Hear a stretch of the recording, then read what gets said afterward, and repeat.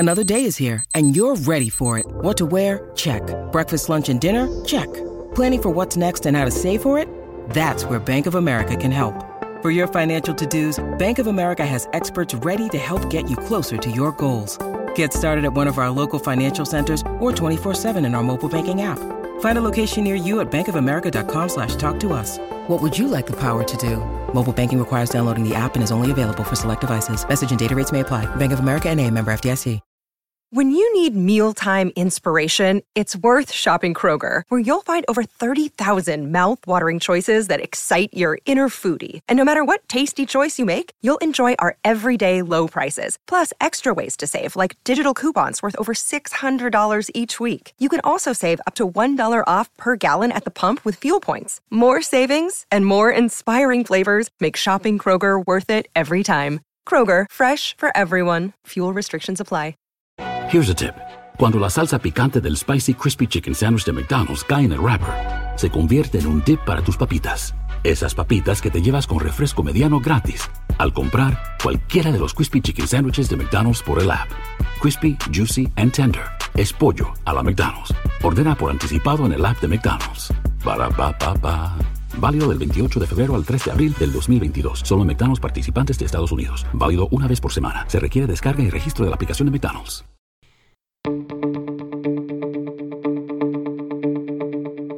This is the Cubs-related podcast presented by CubsInsider.com. My name is Corey. I am joined, as always, by Brendan, and we are coming to you on Sunday, June 6th, 2021, and we are here to talk about the Cubs' visit to San Francisco. It did not go very well, but it could have gone worse, Brendan. The Cubs take just one game in this series, salvaging the finale on Sunday in somewhat of nail-biting fashion, but they do come away with at least one. They remain now tied with the Milwaukee Brewers, who just will never go away, Brendan. They're just never going to go away. They're never really any good, but here they are once again. Both of them at 33 and 26 atop the NL Central, 2.5 games ahead of the St. Louis Cardinals, who have lost 5 in a row. So, not a great series, but we did talk about this, Brendan, like not to be, preemptively negative or pessimistic or anything, but, we knew no off day heading into a 7-game road trip on the West Coast, a lot of late night games against two very competitive teams in the Giants and Padres, so we knew this was going to be tough, and it was this weekend. And that's why winning those series against the Dodgers and the Padres and sweeping them was so monumental, because you get some breathing room. Like, if you go to the West Coast and you do lose 3 out of 4 against the Giants, it's okay, because you're still 7 games above 500 and you're not even healthy yet. So you get Nico Horner back, you get Matt Duffy back, you get your guys going in the rotation. It's still well within the realm of possibility that going into July, you're still going to be in first place and you're going to be set up nicely for a trade acquisition or two. It could be a lot worse. Right. Thank God they had that winning streak, and we'll see what happens. Maybe the West Coast trip won't be as bad after all when it's all said and done. Yeah, and a couple close games in here, so you're maybe a hit or two or a good pitch or two away from maybe a split in this series, or in Sunday's case, perhaps getting swept. That is just how that works. But all in all, not the end of the world, this series, especially with, like you said, Brendan, all of the injuries that the Cubs are dealing with. Javi Baez leaving the game on Sunday. Sounds like a sore thumb. I think they said contusion. We're recording this at about 8 Central on Sunday, so I think we'll get an update on that once they get to San Diego on Monday. Doesn't sound too bad, hopefully just the Cubs being proactive in getting him out of there if, he didn't feel great after a swing or whatever. But unfortunately, another one now that we have to monitor. So that is not great.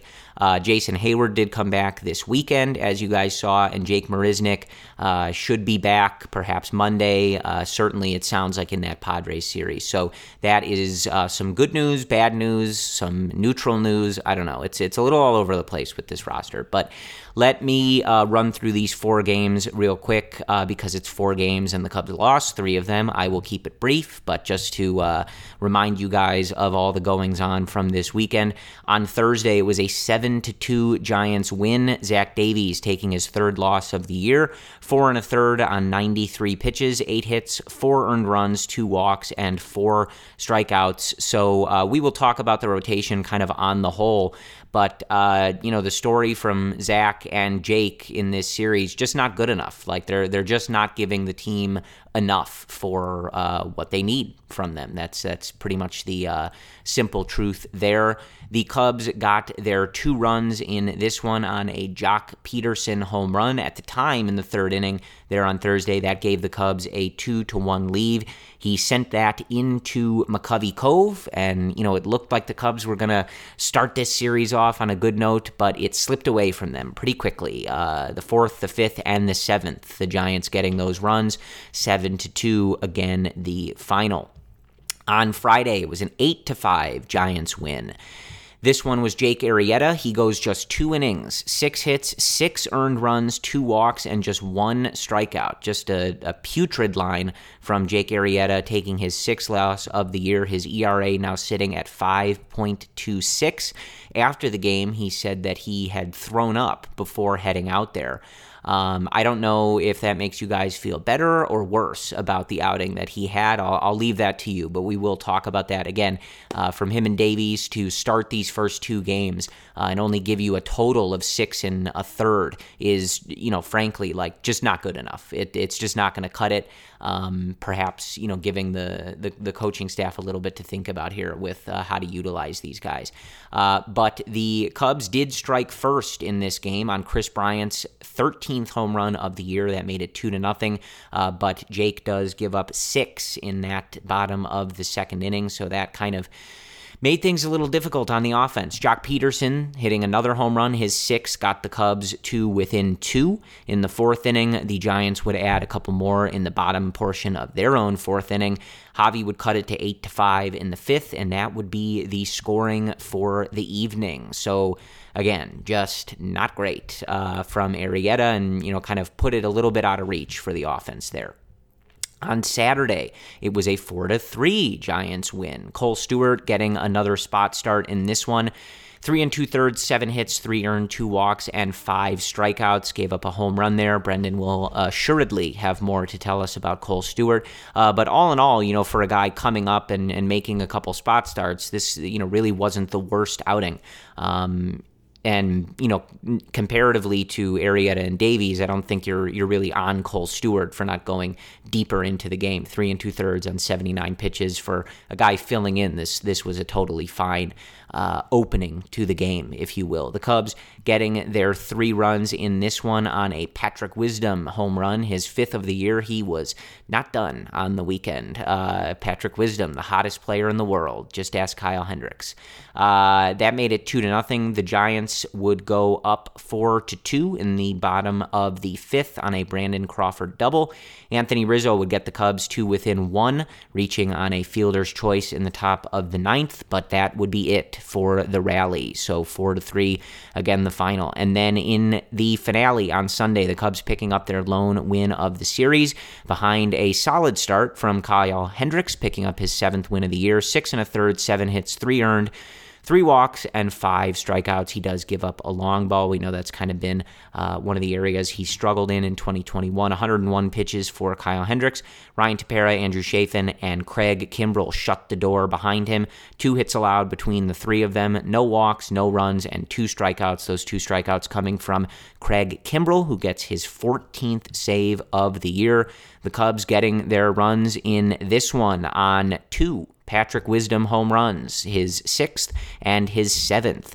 The 7th tied the game in the top of the 4th. That made it 3-3, and Javi Baez reached on a fielder's choice that scored Kyle Hendricks, who had doubled in the inning, and that made it 4-3, and the Cubs win. So all of you DH lovers that run scoring because Kyle Hendricks hit. So I will leave you to reconcile with that. But that was all that she wrote, Brendan. Again, we kind of talked about it. You would have felt great about a split and a lot going on here, but heading out to the West Coast with this roster and getting guys back, losing some guys, and all the shuffling, it's okay. This was an okay weekend. Would have liked it to have gone better, but the team will live to fight another day. Yeah, well, you want to see Jake and you want to see Zach Davies go deeper, right? Like, that's the concern with the bullpen, is they can go and piggyback off you with no problem. And they did that once again. I know Keegan Thompson gave up a few bombs there,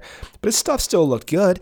The concern is, as the year progresses, how difficult will it be for the bullpen to continue to accumulate so many innings for these young guys? Now, in a playoff scenario or later on in August, September, if they're well rested and healthy, I have the utmost confidence. I love that the bullpen can go multiple innings. That is a huge strength, if not the biggest strength of the team. But at some point, you got to have Jake go more than 4 or 5 innings. You got to have Zach Davies go more than 4 to 5 innings. And Davies was making progress, I felt like, over the last 3 to 4 weeks, but it's confusing for me because in one sense, you have Davies against the Giants whiffing 11 guys with his changeup. That's a lot of whiffs with one pitch, and he's throwing that pitch over half the time. Yeah.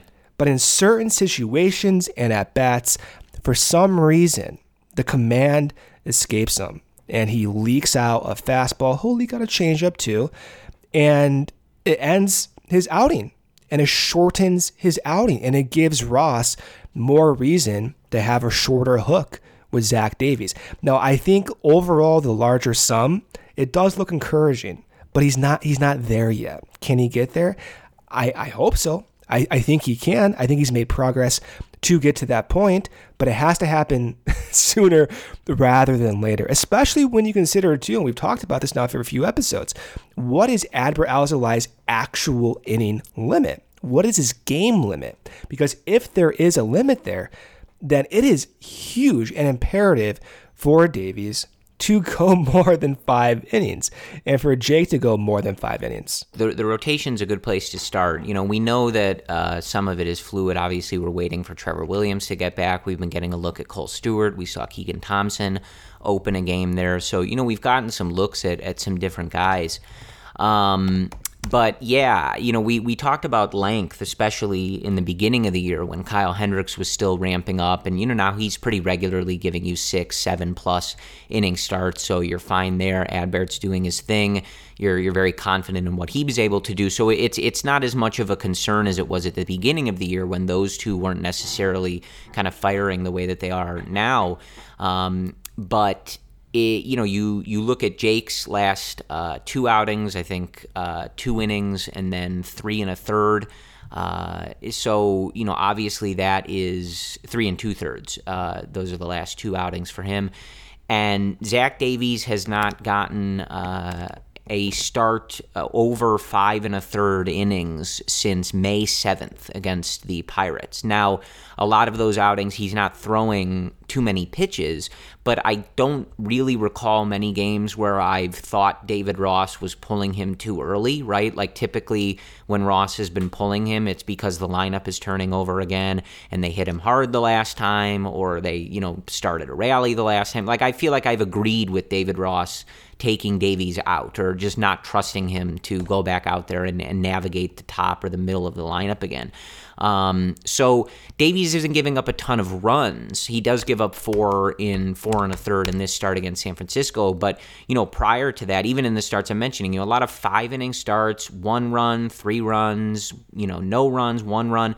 So it's not that he's getting destroyed, but it's just a lot of like, you know, sort of like mediocre, short-ish starts, right? And that's okay if you have a deeper rotation. And that's just not where the Cubs are at right now. And so you just need more from Davies. And, you know, it is a weird sort of situation because, like you said, Brennan, you do see it, right? You do see what has made him successful, especially during his time with the Brewers. Like, he threw some really nice changeups in that game on Thursday night. Like, it looked like it might be a solid start for him with the way he was able to get whiffs and locate that changeup at the bottom of the zone. But it just didn't turn out that way. It didn't last. And, you know, 8 hits, giving up 4 runs. So That's with Davies. He just sort of is what he is, right? Like he needs that command to be good. He's pitching to contact. He doesn't have the high velocity. So if the command isn't there, you're going to get kind of scattered results like these. But you really need to get to a point where you feel more comfortable, or at least David Ross feels more comfortable, having him go deeper into games so he can give you quality starts and just not, asking the bullpen to pitch 3-4 innings every time you go out there just is not a really great thing to have. And then with Jake, you're more of the Jake Arrieta expert than I am. But the one thing I do want to mention now, look, I want to be very careful when I say this because Jake is one of the, an extremely hardworking person. He puts in the work. He's a very, intelligent pitcher with how he goes about everything he's doing and mechanics and things like that. And so I don't want to say this to suggest that he's making excuses or that, these things aren't true, right? Because people get sick. Like, I believe him that he said he was throwing up. But this is a couple starts now where we've heard stuff like this, right? In I think the start prior, it was that he had a cut on one of his fingers or something like that, and so he wasn't able to get the grip or the command on one of his pitches and things like that. Again, he's human; these things happen. I'm not at all suggesting that Jake is just making stuff up because he didn't have good starts, but what does that do for us, Brendan, right? It's like if you're throwing up and you're going to give us a 2-inning, disaster of a start, could you just not go out there? Like, did David Ross know that he was not feeling well and let him pitch anyway? Because it just doesn't really help the team, right? So I don't want to suggest that Jake is just making excuses or things like that. But it's just like, I don't really care how we're getting here, right? Like, we just can't have 2 or 3 inning starts where you're putting the offense in a big hole and the Cubs are going on to lose the game. I believe that he was sick, but I don't really want to hear that after the game. Like, I would rather somebody else have started the game if you don't feel well. Like, hearing that, I don't know, like, is our reaction, Brendan, supposed to be, oh, he was sick. Oh, yeah. So that's cool. Forget it then. You know what I mean? Forget it. Who cares that they lost it? It's like, I hope I'm articulating that well, because this isn't like a let's throw Jake Arrieta under the bus, but it's just like, dude, I don't, that doesn't do anything for the team or the fans or everybody, involved. And this is a couple starts now, and it's just, it's just not great. But it all goes back to length, man. Like, each pitcher is different. They each have their different things that they're battling and stuff like that. But to get only, I think it was like 6 innings between these two guys. You're on a long road trip on the West Coast with no off days. You're playing 2 really competitive teams, and you're just, talk about taxing the bullpen, man. And that was already knowing that you were having Cole Stewart make a spot start, and you're not going to expect Cole Stewart to be the person providing the length in this series. So you really needed one of those guys to step up for this team, and they just weren't able to do it. So I don't really know how you would evaluate where the rotation is at right now, because they bring up Corey Abbott, who was working out of the bullpen. We've seen Keegan Thompson a little bit, Justin Steele working his way back. So I don't know how they want to go about this. If they want to mix some of those guys in, maybe give Jake a breather, one turn in the rotation.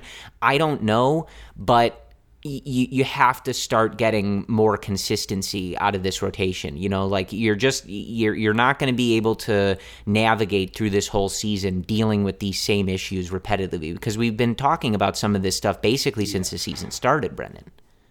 And these are valid concerns. Like, I see it on Twitter all the time with the starting rotation being like the weak link. And at this point, it is. When you see Jake Arrieta or Zach Davies not being able to go the distance, that is a concern. Can they go the distance in the future? Yeah, I think they can. But what we're seeing from Jake Arrieta is not inspiring confidence. And it's beyond just one start in San Francisco in which he was throwing up. Because a lot of the same things we saw in San Fran, even with a Jake Arrieta that was ill, has persisted since the end of April. And when the Cubs signed Arrieta, I thought, okay, You're getting back Jake. He already has some unique features. He has that release point. He has that slider, that sinker that could play off one another. All you need to do is make a few tweaks. But I don't see the changes being made. I see a lot of the same trends that we saw in Philly persisting. And one of the trends was Jake's release point, for some reason, is becoming more center. So it's becoming less unique. Hitters are able to pick this up maybe because they see similar release points.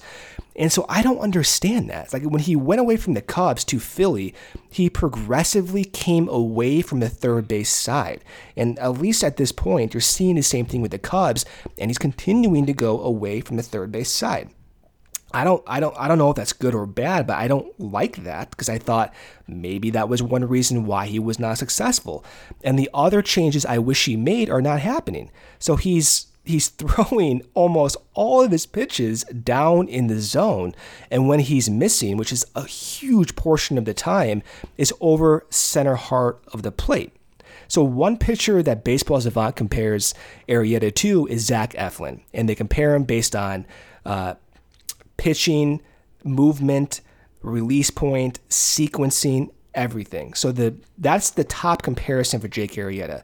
Eflin on the year has been one of the better pitchers in the league. He has a K per 9 of 9. He has a walk per 9 of almost 1. His ERA is almost under 3. So what's the difference beyond just command, which clearly Eflin has, but what's the difference between the two? If their velocity's not that much different and their movement's not that much different, then why are they so different when it comes to run prevention? Eflin works off the top of the zone with a four-seamer. It's not his primary pitch, but he'll show it once every 10 pitches. He goes up in the zone. Arrieta has no pitch that's up in the zone. And so everything is just down, down, down. And one of the hopes when he came over and he saw Tommy Hotovy talk about it was to get Jake right in the bottom of the zone so that he can elevate. And now that's just a paraphrase from what Hotovy said. That hasn't happened. There has been zero intent to go up in the zone.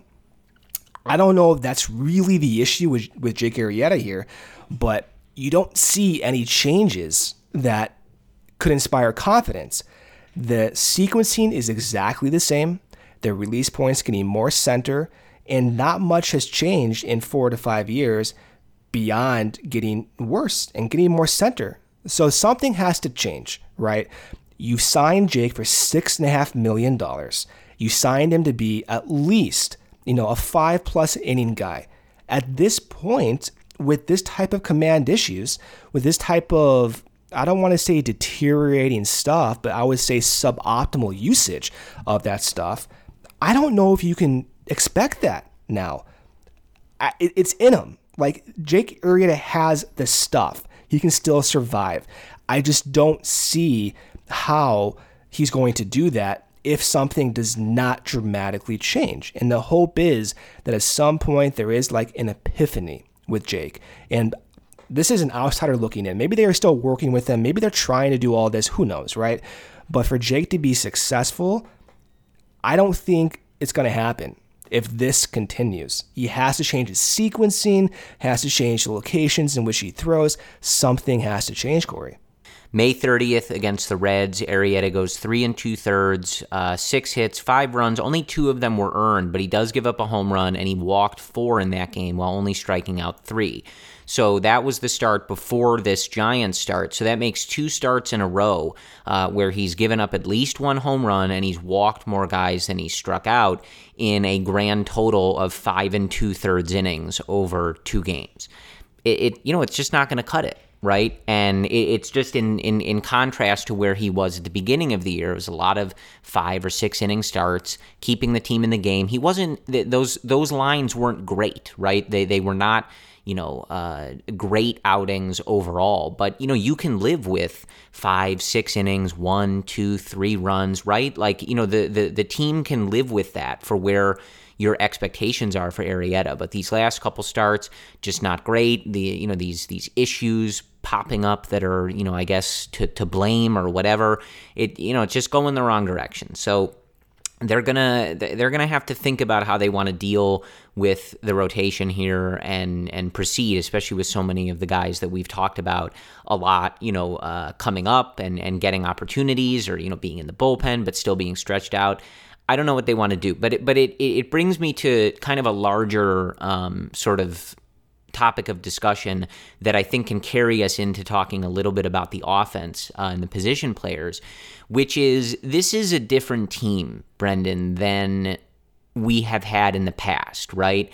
In 2016 or 2017, 2018, when those teams are winning, at least 92 games, 95 in 2018, 103 in 2016, right? Like, you can bury some guys in the rotation or the bullpen or the lineup because they bring you a particular skill and everybody else around them is performing at such a high level that it's fine, right?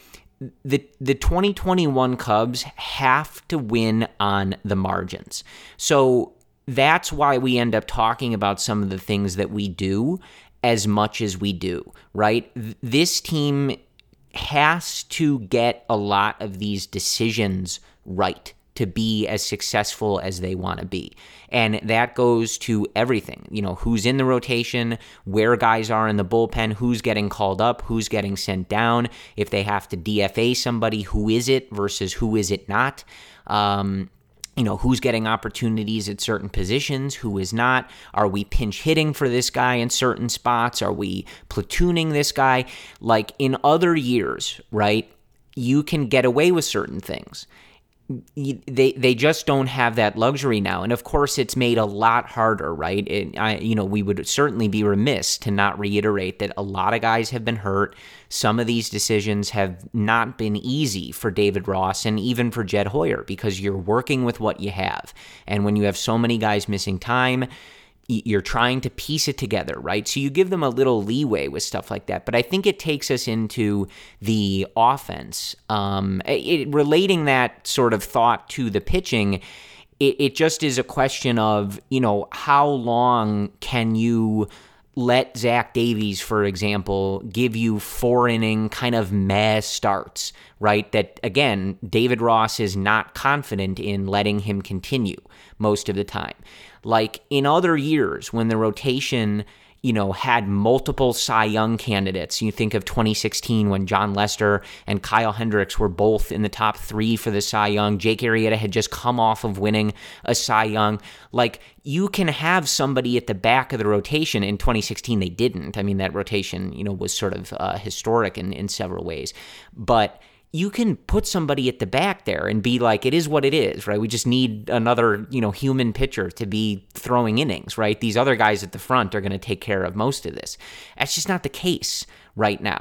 Like, you need to make decisions about this. But I think it takes us to the offense, and there's, a few guys where when Marisnick comes back, if they can get Duffy back soon enough, when Nico's able to come back, which is still probably a little bit of a ways away. If David Bote is able to come back, which is probably even a further ways away, they need to get these decisions right. And David Ross is going to have to start being a little more I think, aggressive in the way that he is managing some of these things. And there's a couple names, at least for me, Brendan, that are going to come to mind, right?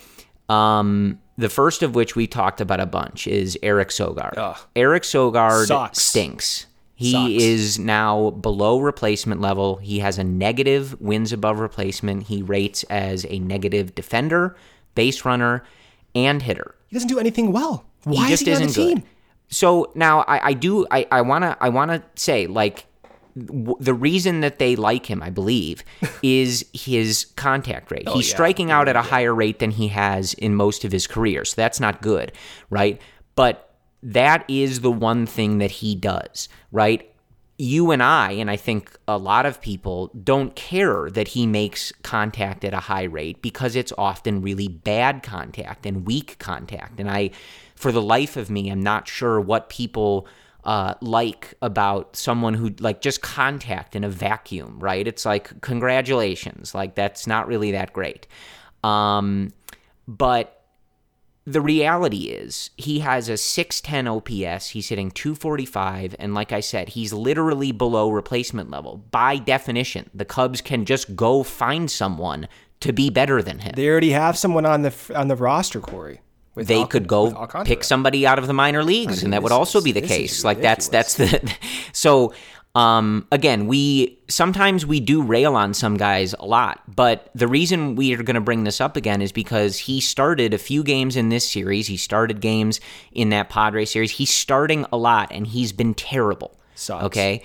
If he's the last guy on the bench, he gets some situational, driver runner in from third with one out. Opportunities, a handful of times a week, that's a different discussion. That's not the role that he's been playing. And again, people are hurt. The Cubs, not a lot of Patrick Wisdom doesn't play second base, right? So they're limited in who's available, but Sogard shouldn't be the option. They could bring anybody else up. They could find somebody on the free agent heap. That's what below replacement level means. So the idea that, well, he's the only second baseman, well, he shouldn't be. Get a different second baseman. It literally doesn't matter who it is. They're likely to be better than someone who is below replacement level. You can, get this, replace him, right? So that's one. But I don't want this to be just a Sogard thing, because it's not, right? His numbers, as I've said before, are not the worst on the team. Right now, in today's lineup on Sunday, the worst hitter in the lineup was Jason Heyward. And I think we have to get back to talking about this, Brendan. And he just came back from injury. He did hit a home run on his rehab stint. So, it's been 2 games. Like, you don't want to get like crazy with this. But this isn't about a, screw this guy or screw that guy. I'm done with this guy. That's not really what it's about. What it's about. Sogard, man. Well, yes, but yeah. What I mean though is the real key of what I'm trying to say is David Ross needs to figure some of this stuff out and be a little harsher with some of these guys. Like, why is Jason Heyward hitting 5th in today's lineup? He is hitting 172 with a 561 OPS. He has rated significantly on the downward trend in terms of his defense. And I have talked to many, many people who watch these games a lot, have been watching Jason Heyward for years, and routinely are telling me or agreeing with me or pointing out to me, hey, I think 4 years ago Jason Heyward would have caught that ball, don't you think? Well, the numbers and so back even it just up on too. the eye test, it does feel that way, doesn't it, Brendan? Well, the numbers back it up. So right now, his outs above average is in his 35th percentile. So 65% of right fielders are making more plays than Which Jason is Heyward. Completely, unlike what we've seen in past years, right? Jason Heyward, in years past, is like literally the best right fielder in baseball, or at least in the top 2, right? I think it was, who is it, Enciarte, that sometimes is like, maybe I'm getting that wrong, but that, he's either at the top or right near the top. And it just isn't happening right now. So I don't know if that was related to his injury. Again, he's only been back for a couple games, so, you can give it some time. But the point is, this team has to win on the margins. We don't really have time for the waiting around. We've seen Jason Heyward make a ton of improvements. We've seen in years where his exit velocity was good, he was going the other way, and, sometimes the numbers caught up, right? And, like we've seen with other guys, he deserved a little bit better, and the luck would get there, and the numbers were pretty good in some of those seasons, certainly good enough to go along with the defense and his great base running. But in a year like this, you just can't start a guy with a 560 OPS in the 5-hole very often, right? It all just sort of gets to a point where for some of these guys, they have to perform, and they have to perform now, or you have to consider, in my opinion, right, giving other people the opportunity. When Jake Marisnick comes back, Jake Marisnick was performing markedly better than Jason Heyward, and even someone like Ian Happ, right, whose position Marisnick is, plays more often in center field. Like, you have to, I think if you're Ross, be kind of aggressive with this stuff, because this just isn't as deep of a team as we've seen in years past. You can't just bury some of these guys at the bottom of the lineup and say, oh, well, he's giving us great defense. Or, oh, and again, I'm not saying this, but I think this is what Ross would say, like with Sogard. Oh, he makes contact. We like the at-bats he puts together. It's like, dude, this team isn't deep enough for this. But he's on the roster, Corey. Like, well, Ross yes. So this is also a Jed guys. thing. It's not necessarily a David Ross thing solely, but I don't know, Brendan. Do you think Jed Hoyer wants Sogard starting like every day? I don't get that impression. But again, my point is, some of this isn't like a tomorrow decision, right? Again, to repeat myself for the third time, Jason Heyward just got back, right? So you don't want to be like too quick to like, be crazy with things. But you have, as guys get back, and as you have someone, like Alcantara, like where is Alcantara in these last He's couple on the games? bench. That's where he's at. Like he's 24, he's hitting triples, he's hitting doubles, he's got speed, he's got great on defense. the bench, yeah. Why are we not getting a look at him? Because we like contact. Why are we starting guys below the Mendoza line? It does not make any sense. And again, this team has to be aggressive with stuff like that. They have to win those little matchups, Brendan, every single day. They just can't afford this, Especially now, we don't know what the deal with Baez is going to be. Even if he only misses a couple games, you have to get these guys in the spots to succeed. You have to be aggressive. You can't wait around for some of these guys to turn it on or turn it around or get a hot streak or whatever. Like, I think you have to start being aggressive with this and say, you're not hitting. You're not getting it done. It's June. We're tied for first place. This division is exactly as competitive as we thought it was going to be. We don't have time to wait around for this. Yeah. I don't know about Heyward, man. I mean, when it comes to Sogard, this is unacceptable. Like, he's the worst second baseman in the National League, and it's not even close. So by WAR, by defense, by offense, like Eric Sogard, Corey, might be the worst player I've ever seen in a Cubs uniform. And he's 120 plate appearances. Yeah. Okay? Like, sure, you make 90% contact. That is great. Corey, he does not have more than one single to the right fielder on a line drive the entire year. This guy sucks, dude. And when we talk about, okay, yeah, he's starting, the front office went out there and got him, and he's still on the team. So this is not exclusively a David Ross issue at this point. This is a complete failure to keep this guy on the team. Yeah.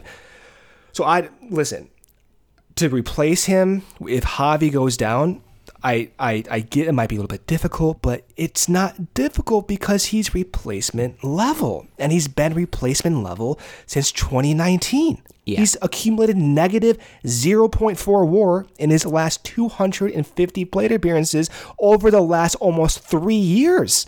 So I don't want to hear it. You will not find anyone else on this planet who can convince me that Eric Sogard deserves a roster spot. For Heyward, the issues with Heyward are a little concerning, and they're different than what we've seen in years past. Heyward this year is getting thrown way more sliders. He's getting thrown 21% sliders. Now, in years past, almost on a year basis, he only saw around 14% sliders. So we're talking about a 50% uptick in sliders relative to the years past. And on the year, he's been the worst against sliders. His WSL, so you can kind of interpret that as like your weighted runs against sliders, negative 4.5. Okay, so that's just not going to cut it. So clearly, the scouting report has been to Heyward, throw more sliders, he's going to miss them, he's not going to hit them, and that's also being shown by his whiff rate. So right now, his whiff rate is worse than league average. For someone who doesn't have that much power, you can't do that. You got to make more contact. You got to make better contact. And his chase rate is at an all-time high as a Cub right now. It's at almost 34%.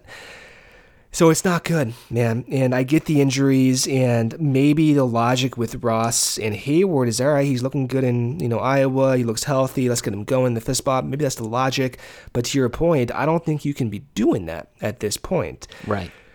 And once Jake Marisnick does come back, it's going to be hard to take Wisdom out of the lineup. And to bank on Wisdom for the entire year, I don't know if you can do that, but you can't just remove a guy who has 7 home runs in his last you have 2 to weeks. ride the hot hand as long as you can. I mean, especially the dude is just hitting absolute pumps. He's destroying the ball. So for as long as you can get that type of production, I mean, obviously he doesn't need to be hitting 2 home runs a game, but the dude's dropping bombs, and you get out of the way when somebody's doing that. If things regress, whatever, fine, but you gotta ride that while you can. We talked about some of this stuff. I think Wisdom is one of those guys who does have options. Like you don't take a guy who's this hot out of the lineup just because of roster flexibility. Like that's sort of again like what I'm talking about, right? Like if the choice is you have to DFA Eric Sogard or use one of Wisdom's options, like you're in first place. You DFA the guy that sucks and ride the hot hand and the guy who's literally winning baseball games for you right now. It's a no-brainer, but are we all confident that that's what's going to happen? Like, I don't know. I don't think so. I don't think we are. Well, that's the tricky situation with Wisdom, right? Like you see him, he's hitting 7 homers. The whiff rate, though, is still in like the bottom 5% of the league. Once the league does adjust to him, then what does it look like? And it's not to like bag on him. I love what he's doing. Like what a story. And you have to play him until the league adjusts back. I just think at some point the league is so good, they're gonna adjust, as they did with Jason Hayward. So when Jake Marisnick does come back, also, what do you do with Ian Happ? I mean, he's making some errors in center field that are because of his recent collision with Nico. You saw that one fly ball that just dropped on Sunday. But he's still, even at his best, not the most competent center fielder. Jake Marisnick is one of the best defenders in the league. So if he plays center, and with Jock, who's looking good, a little bit of a dry spell lately, but still looking good overall in the larger sample, what do you do? You put Chris Bryant in right field, you start Jake Marisnick in center, and you have Jock in left. So what do you do with Hayward, and what do you do with Happ? Are they on the bench now? And if that's the case, can that allow them to adapt in 2021? It's a very difficult situation, too. And one other note with Marisnick, he's hitting right-handed pitchers this year. So he's not like your exclusive lefty platoon at this point. Granted, it's a 35 plate appearance sample, right? But he has a weighted on base average of 411 against righties. So has he made changes? I don't know. The numbers are not going to tell you that because of the small sample size. But what if he has made changes and we can't see them? Is Jake Marisnick now reaching that offensive potential we've seen in years past? His contact rate is almost similar to Jason Hayward's contact rate, right? So has he made a change? Do we need to see more in order to understand if that change is real? It's difficult, Corey. But at this, like in this stage of the year, you see Milwaukee with Peralta and Burns and Woodruff. It's like, man, like that Milwaukee team is better than we thought. And to get through June and July, you may have to make some really uncomfortable decisions. Yeah. I think that's a good way to like sum up kind of what I was getting at. It's going to be some uncomfortable positions, but I think you have to make them.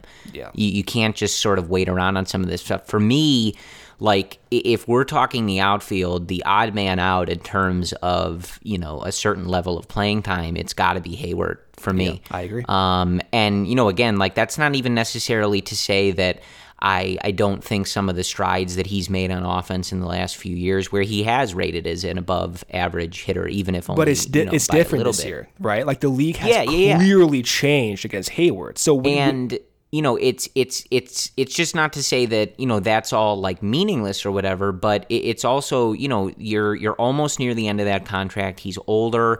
And, Ian Happ was, I think, your best hitter in the month of May. At a 971 OPS, he had 292 with a 387 on-base percentage, a 585 slugging percentage in 65 at-bats in the month of May. Now, he struggled in April, and he's had a bad 18 at-bats to start the month of June, but he's 26, right? So if we're figuring out who's getting playing time, like, I don't want to take it from Ian Happ to give it to Jason Heyward, right? If Jason Hayward's not bringing it with the glove, right, you have to be pretty, realistic about where he is in his career. And as we've talked about a lot for the 2021 Cubs, keeping our eye to the future, right? Like, Jason Hayward's not really a part of that. And that's just the reality. It's no disrespect to Jason, who's been a part of some of the best Cubs teams of our lives, right? But he's not a part of this future. When we're talking about Ian Happ and Adbert Alzolay and Brendan Davis coming up and Miguel Amaya and guys like that, Jason Hayward's not going to be a part of those teams, right? So you, at some point, you have to get to, and I think this is true of the rotation as well. When you're talking about guys like Arrieta and potentially Zach Davies, like, at a certain point, if they're not delivering for you now, and you have some of these other guys who are, even in limited opportunities, do you defer to giving those guys more of a chance to start, building that future for you, because they're in those plans and some of these other guys are not? It's a weird season. Like, that's one of the unique things about this 2021 season, is that it's such this hybrid of, now, of course, I mean, you're tied for first place, winning now, and trying to win this division for the second straight year and make the playoffs and get back to doing that and see what you can do with this group while some of the contract stuff is uncertain. But you're also seeing a ton of glimpses of the future on this roster on a daily basis. And it becomes a very tricky balance of winning now, future, and how you want to be dealing with that in on a daily basis. But I think the key for me is just that I want to see, again, I know people are hurt, and if Javi's out, it makes things even harder. Like, this is a tricky situation for Ross and the front office. You've got all these guys with different option situations. You'd have to DFA some guys. They'd have to pass through waivers if you wanted. So it's not easy, right? I don't want to make it seem that way. Like, we're not playing a video game here, right, where there's no consequences or human elements or anything like that. But, like, you're trying to avoid the sweep going to San Diego today. You've got Heyward in the 5-hole. You've got Sogard starting. You had Wilson getting a day off, so PJ Higgins is in there. No, Brendan. You know what I mean? Like, I know. Like, it just isn't. It's not aggressive enough for me. I need Ross to have. But he's shown aggression, Corey. Yes. This isn't like a blanket statement on the whole year, but it's just like, bro, you are in first place. Your team is hurt. You have to be winning on these margins. I keep saying that. Like, some of these decisions just don't reflect like the aggressiveness that I think so. I think Ross thinks he's being aggressive, though. That's the weird part about it. And the reason I say that is because, like, I look at how he deployed Happ and Jock Peterson, and he did put Happ lower in the order once, like, things started to get bad. And with Jock, right away, once he started doing well, you're batting leadoff, and he was a leadoff guy. And Nico also got more playing time when he was going up. So he has been aggressive, and if you look at how he's used the bullpen and the short hooks with Arrieta and Zach Davies, and even, like, Kyle at times, it does signal aggression. I think that when Heyward came back, he thought he was being aggressive by putting him up in the 5th spot. Maybe he thought, okay, he's looking good, he's healthy. Based on last year, I'm putting him back up in the 5th spot. That's probably a mistake. That's a miscalculation. With Sogard, I don't understand that whatsoever, so I'm not going to say anything about that. But with Ross, I think overall he has been aggressive. I just think the recent moves are just miscalculations. Yeah, that's fair. Maybe aggressiveness or whatever. I'm not sure the word to describe it, but I just, again, like, it just sort of comes around to, like, at some point here as the season draws on, especially, like, as we talked about, like, a lot of the reports, there was reports from, I think, JP Morosi and, some of Jeff Passan and some of these other reporters that I think, quote, the ship has sailed on the Cubs selling at the deadline. That's not my quote. I think that was from a Jeff Passan tweet. Like a scout or an executive said that, right? If anything, they might be buying at the deadline. And we've heard that from Jed, that, now that the timeline on getting 100% of fans back at Wrigley Field, which will be happening this coming weekend against the Cardinals, the money's coming back and everything. And, again, like the whole, billionaires crying poor thing, like that's a separate discussion we've gotten into. But it seems clear, at least based on their language, that things have changed. The money's coming back, and it can be going back into the team, right? So hopefully that is what we see, and hopefully that kind of dark looming cloud that we've been talking about for a while of the trade deadline isn't really so dark anymore, and maybe that's not how it's going to work. But at the same time, we don't know that. And Jed can still evaluate where the team is at and decide, do I want to buy? Do I want to sell some of these prospects that we've made changes with and advancements with to improve the lineup, to help with some of these injuries, to improve the rotation depth, things like that? Or are some of these guys not performing, and do I not really think that this team is a threat, right, in the way that I should put significant resources, now that I might have them again, into it? And so my point is that you just don't want to be too patient with some of these things. You're in a tight division. Like a bad week, a bad month can really set you back when there's 3 or 4 teams vying for that top spot. So with some of these guys, they got to figure it out, man. Like they have to figure it out, or they shouldn't be getting a significant amount of playing time. Okay, so the Cubs' West Coast trip continues out in San Diego. They have their first game on Monday, a 9:10 p.m. Central start time, late for you guys there in Chicago. We have Adbert Alzolay on the mound for the Cubs. On the year, Adbert is 4-4 with a 3.62 ERA. He'll be facing Ryan Weathers for San Diego. Weathers on the year, 2-2, a good 2.06 ERA. On Tuesday, another late start time, a 9:10 p.m. Central start time. You have Zach Davies on the mound for the Cubs, 2-3, 4.94 ERA. He'll be facing the tough righty Dinelson Lamet for the San Diego Padres, 1-0, a 2.5 ERA. And then on Wednesday, to finish off this quick 3-game set, you have Jake Arrieta on the mound for the Cubs, looking to rebound off his start in San Fran, in which he was sick. Arrieta on the year, 5-6, a 5.26 ERA. Corey, Yu Darvish on the mound for the Padres. This one's going to hurt. Yu Darvish on the year, 6-1, a 2.25 ERA. Again, that really, really, really hurts. So far, the Padres are off to a good start. They're right up there with the Giants and Dodgers. The Padres stand right now at 36-25. The Cubs still tied with Milwaukee at a 33-26 record.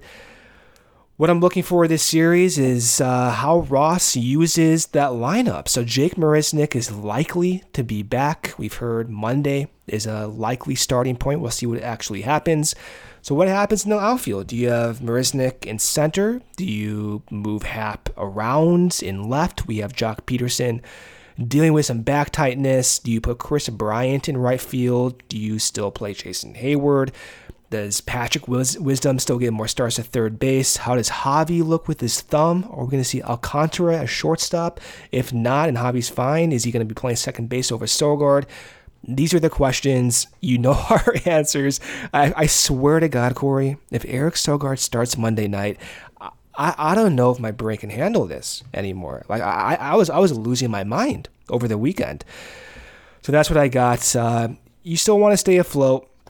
It's going to be a tough 3-game set, but stay afloat, get back to Wrigley. You have the Cardinals coming up. Stay healthy. Get Jake back on track. Get Zach Davies back on track and see what happens. Yeah, I mean, look, you swept this team at Wrigley Field, so you can play with them. You can compete with them. Obviously, you're going to see Darvish this time, which you didn't last time. I'm not really looking forward to really any part of that game. Watching him pitch for another team, watching him pitch to this lineup, I wouldn't say I have high hopes for that one. I am glad that it's not Darvish versus Davies directly, because I think that narrative would be a little aggressive if they were competing directly against one another. But look, you've shown that you can compete with this San Diego team who, remember came into that series at Wrigley Field as the number one team in the NL. So, you can play with these teams, and you're just trying to survive this road trip, right? You don't want to, again, go in with low expectations. Like the Cubs are a first-place team. You can go in expecting and hoping for them to win a series. But it's a tough team, some tough pitching matchups, finishing off a 7-game road trip on the West Coast. So just stay afloat. Try to win at least one of these games for sure, and it is what it is. I think beyond that, hoping that Javi's thing is nothing major. If he has to sit out Monday, that's fine. Of course, I want them to be protective of it and cautious, but just hoping it's not anything longer than that or something serious that lingers, or hopefully just a one-day thing or whatever. So keeping an eye on that, and I hope Marisnick is back here. We can see him getting back out there, and sort of see a different look from this lineup, but. Again, all things considered, right? Like it was a tough series, but the Cubs leave the series still tied for first place, now with a different team, not the Cardinals anymore, the annoying Brewers. But so, at times, especially like when the games are so late, like it can feel a little bit like a catastrophe is happening, right? And it's not, right? They're still in first place. They're still all is well. We just need this team to get healthy, get through this Padres series, and get back to Wrigley. Like you said, Brendan, it's going to be 100% fans for the first time in a long time there on Friday against the Cardinals. So you're going to have the Cardinals, a full Wrigley Field. As I told you guys, and I'm sure you read from other people, or if you've had the opportunity to get back to Wrigley Field so far this year, even at 60%, that place was rocking, electric. I texted you a bunch, Brendan, like you gotta fly out to Chicago because this place is rocking and it's not even full. It's gonna be, I don't know any other word to you. It's gonna be lit on Friday and that whole weekend, Brendan. It's going to be a really, really great crowd. And, again, so let's get through this Padres series because that's going to be a lot of fun, that weekend series. So hopefully the Cubs, if they can come back to a returning 100% crowd at Wrigley Field as the first place Chicago Cubs through this Padres series, I think that's going to be a really fun weekend. So let's just make that the goal. However we have to get there, however many games I have to win here to keep pace there with the Brewers, let's just do that, get back to Wrigley, and we'll go from there. So I think that's all we have for you. As always, thank you for joining us here on the Cubs Related Podcast. We will talk to you guys after the Cubs and Padres wrap up their series in San Diego. And as always, thanks for listening. We will talk to you soon, and go Cubs.